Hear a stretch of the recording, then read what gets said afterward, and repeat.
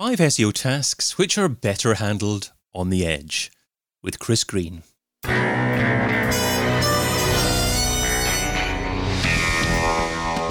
InSearch SEO Podcast is brought to you by Rank Ranger, the all-in-one SEO platform that helps scale your business through data and analytics. Hey, it's David. Today we're going to be having a look at how you can improve the quality of your SEO lives by conducting more of your business on the edge with a jump roper who enjoys scratching his beard thoughtfully while sipping on coffee or whiskey, or maybe ideally an Irish coffee. He's the trainer, speaker and solver of search problems. A warm welcome to the InSearch SEO Podcast, Senior SEO Consultant Chris Green. Hello, thank you for having me, David. Hello, How's Chris. it going? Well, very good, thank you, sir. How are Awesome. I'm good. Yes, I believe so. Still here. Time is moving at an alarming rate, but we keep doing what we're doing, so it's all good. Well, I'll just share with the listener that you can find Chris over at chris-green.net. So, Chris, you don't sound it, but are you always on the edge? Well, I don't know. As anyone that's done SEO for a decade, I mean, you're always on a little bit of a knife edge, aren't you? Yes, short answer, long answer, it depends. No, that's the other short answer. I think having kind of gotten into SEO around the time where penguins and pandas started kicking off, yes, I believe I'm sufficiently on the knife edge. I don't think I've recovered from that, if I'm being completely honest. I remember you chatting about the edge quite a while ago, so you're certainly one of the prominent thinkers on the topic. So it's great to have you on to discuss this. And today you're going to be sharing 5 SEO tasks which are better handled on the edge. So starting off with number 1, SEO split testing.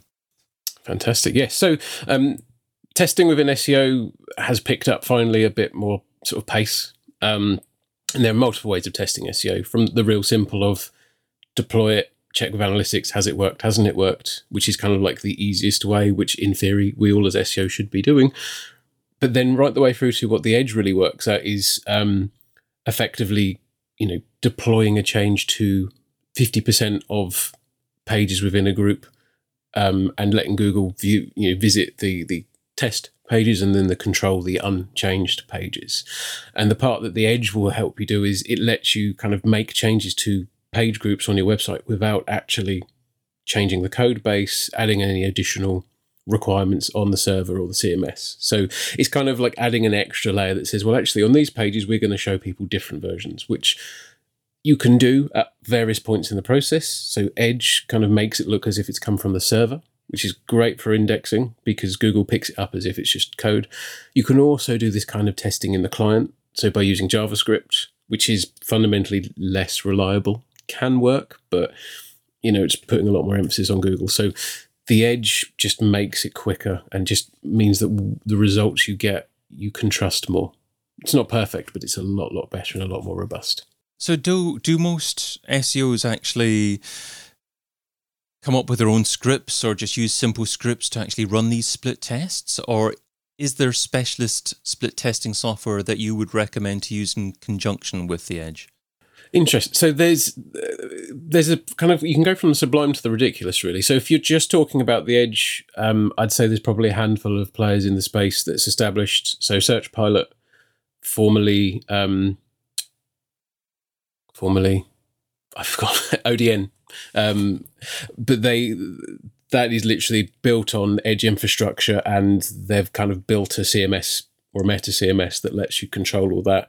And then they piled in all the really smart analytics and analysis methodology on top of that. So, I can take absolutely no claim to owning or starting this, far from it. They're some of the biggest pioneers, I think, in this, and their thoughts and theories have done a lot to drive it.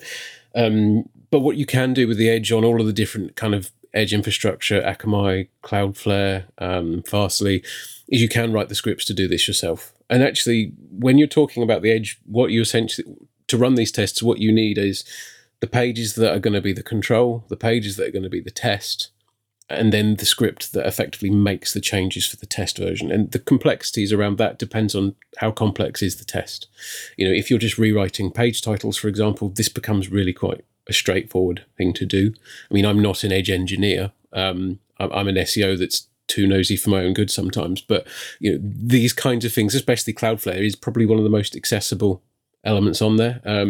Myself and Simon Thompson years ago, back when we were both in agency, built a tool called Spark that was kind of turned out to be more of a beta and a proof of concept, but that was on top of Cloudflare's infrastructure, and that again let you deploy testing, split tests on an edge, but essentially for free at that point. But I mean, that ended up being more of a sandbox. So you can kind of go right the way through from the enterprise level software to build your own, and then there are some more emergent kind of platforms that you can run this on. But I think as an SEO, you need to think about what's the stack that you're building in. Who else do you need to get on board? If you need to mitigate risk and have publish rights and change histories, then you go down the enterprise option. If you just got someone who's bootstrapped but really wants to test it, build straight on the edge. Find someone who can write code for workers, and you can test stuff. I sense that we could talk about split testing on the edge for about 3 hours. Let's move on to the second area that you would recommend as being better and more effective on the edge: redirect management. Yeah, so managing redirects is a pain, usually because if you've got large websites or lots of different infrastructure, knowing where different redirects are controlled and managed, what order they fire in, whether there are conflicts, that's a nightmare. And I think virtually every big org has that problem. And one of the big problems you get is you end up passing people between different servers or different CDN layers in one redirect action, which is really inefficient. And bouncing someone, so if you go through the CDN, go to the server then says, actually, you need to go somewhere else, and then you go somewhere else, and then you get redirected somewhere else. It's really inefficient, kind of costly, and a nightmare to manage. Now, because of where the CDN or the edge sits, it's the first thing the user will encounter.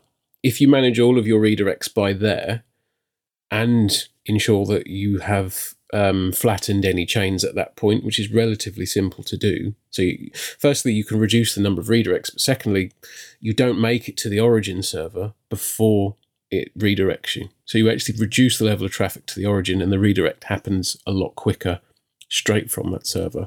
And then finally, if you've got discipline and you've implemented it correctly, you just have one place that you need to look for all of your redirects, irrespective of all of the different platforms. And that simplicity, when you instill the discipline in the team, makes it a bit of a no-brainer, to be honest. And number 3, bot access logging. Okay, bot access logging is an interesting one. So if you've ever tried to do a log file audit and you've said, I need my access logs to do the analysis, you go to DevOps or whomever. Most of the time they'll give you a puzzled look, or no, that's too big, we don't store it, or we store a day's worth, or you can have it, but please join a long queue. That's really challenging. And what's more, if you are running CDN, and caching, your server access logs may not receive all of the bot traffic anyway, so your logs won't be complete. Everything that goes through a CDN is picked up. All traffic, whether it's cached or not. And if you're using the edge to effectively, store this log data and streaming it to a service, so I don't know, Sumo Logic or another kind of storage, you've got the opportunity of siphoning all of that data off again at the edge. So rather than trying to find it from your servers, but also if you're writing workers in the correct kind of rationale or logic at that point, you can set it to only capture the bot traffic that you want. So usually Googlebot or search engine bots, but you can do things like validate IP addresses to make sure it's not people spoofing, and only collect the access data you need, which greatly reduces the storage space.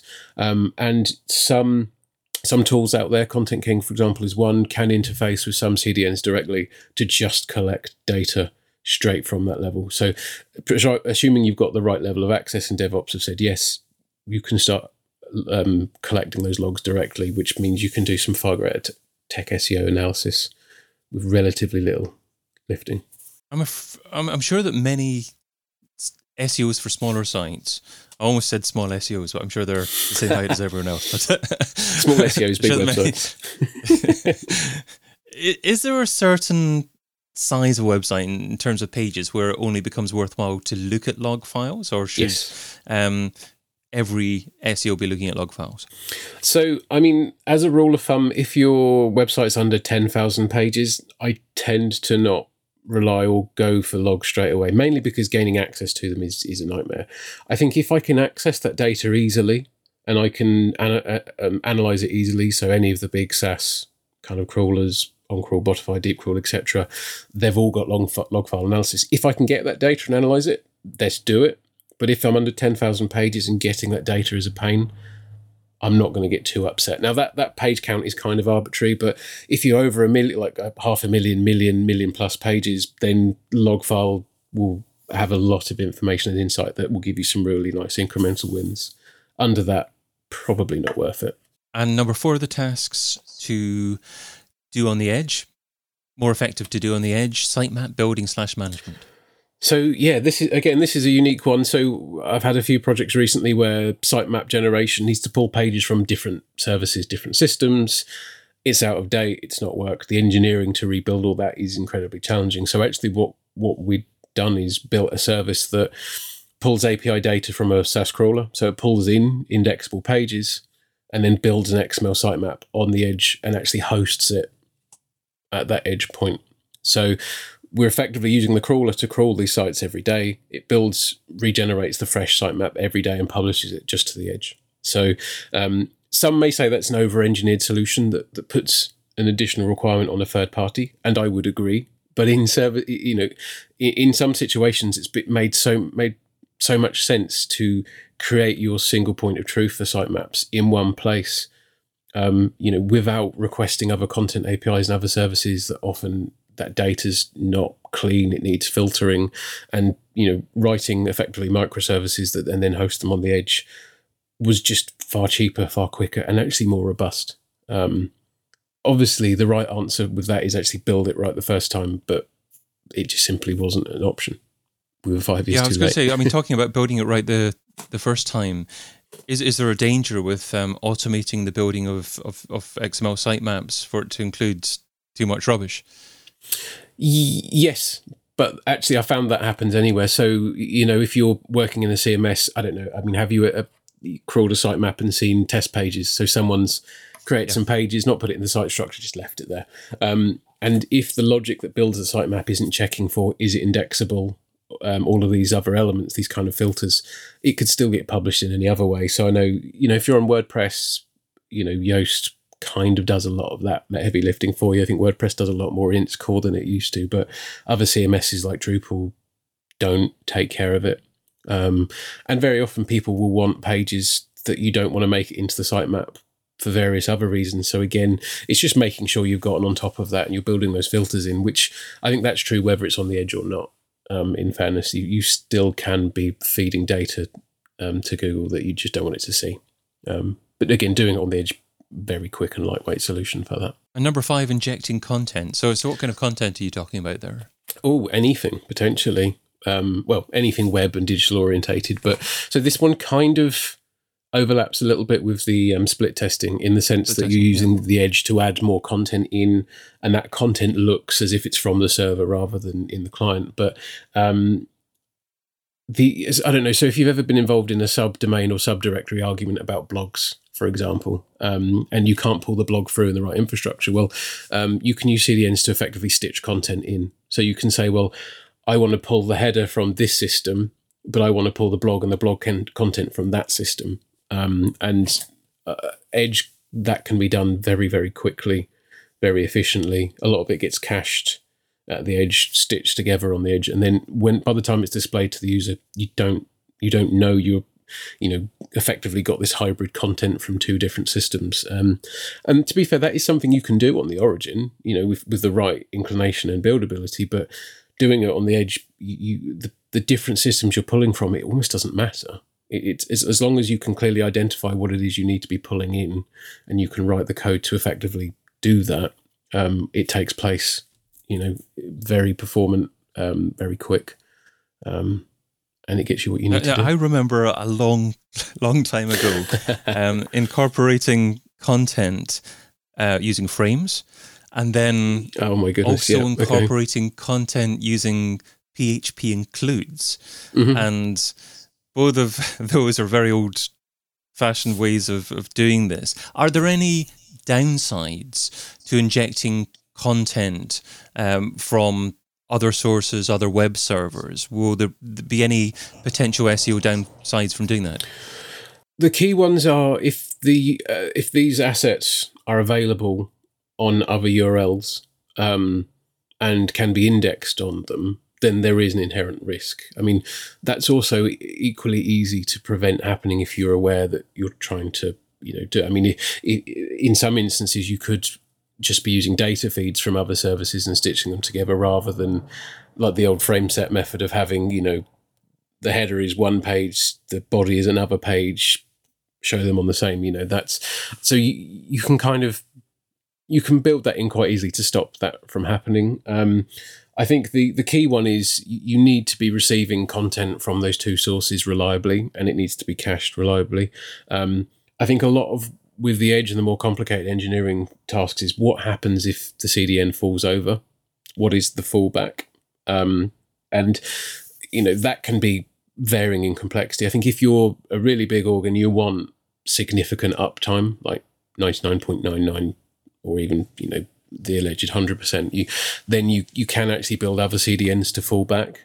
But if, for example, you're relying on your CDN to do the stitching together, there's some CDN issues, you may find that some of those pages just don't work while that's happening. But there is also another chance that, if Cloudflare goes down, half the internet goes down. So I think in those instances, it's just, are we serving the appropriate response to Google to get them to come and check back again later once the disruption is gone? So I think that's, with anything edge related, that's where the biggest anxiety comes from, is what happens if this third-party service falls over. But that's the nightmare of any part of web infrastructure. You can never safeguard that. Even if you've got the server in your own office and you feel happy about that, that doesn't, that's quite an old-fashioned take on it anyway. But there is no zero risk kind of method of hosting, but you can fall over to others. So you can have dual CDN strategies. So you could have Akamai on one layer, Fastly on another. If Akamai fails, it passes to Fastly or vice versa. And I mean, that's incredibly sophisticated, and that's an edge case of an edge case, but it's possible to protect against most of this if you know what you're doing and you spec it right. I sense a website, a webinar discussion panel on how to actually guarantee 100% uptime. That would be an interesting topic, possibly. But yeah, I mean, it's possible. It's more possible than it ever has been. I think if you kind of combined Cloudflare and an Akamai, or Cloudflare and a Fastly or similar, you could get pretty close, which would be very interesting. Well, let's finish off with the Pareto pickle. So Pareto says that you can get 80% of your results from 20% of your efforts. What's one SEO activity that you would recommend that provides incredible results for modest levels of effort? I think this kind of nearly made it onto my edge list, but it's not quite, and it's a little bit hacky. So some people will inherently not like this. But using the edge to get something done. So we talked about meta CMSs briefly, and it's something that the Search Pilot team and John Olson kind of between them sort of helped show the world. But you can use the edge to publish changes that otherwise would be stuck in dev queues. And I think it's actually getting it done, getting it live, proving the concept. Ignore the tech debt risk and ignore annoying DevOps for a minute, because they're both factors. But actually all of the value in SEO is it being live, that content being actioned. And Edge can shortcut that. And it's not pretty and it's not the right way, but pushing some content changes live, circumventing queues, has great results if the alternative is waiting 6 months and it not happening. Great thoughts. Well, I've been your host, David Bain. You can find Chris Green over at chris-green.net. Chris, thanks so much for being on the InSearch SEO podcast. Thanks for having me, David. And thank you for listening. Check out all the previous episodes and sign up for a free trial of the Rank Ranger platform over at rankranger.com.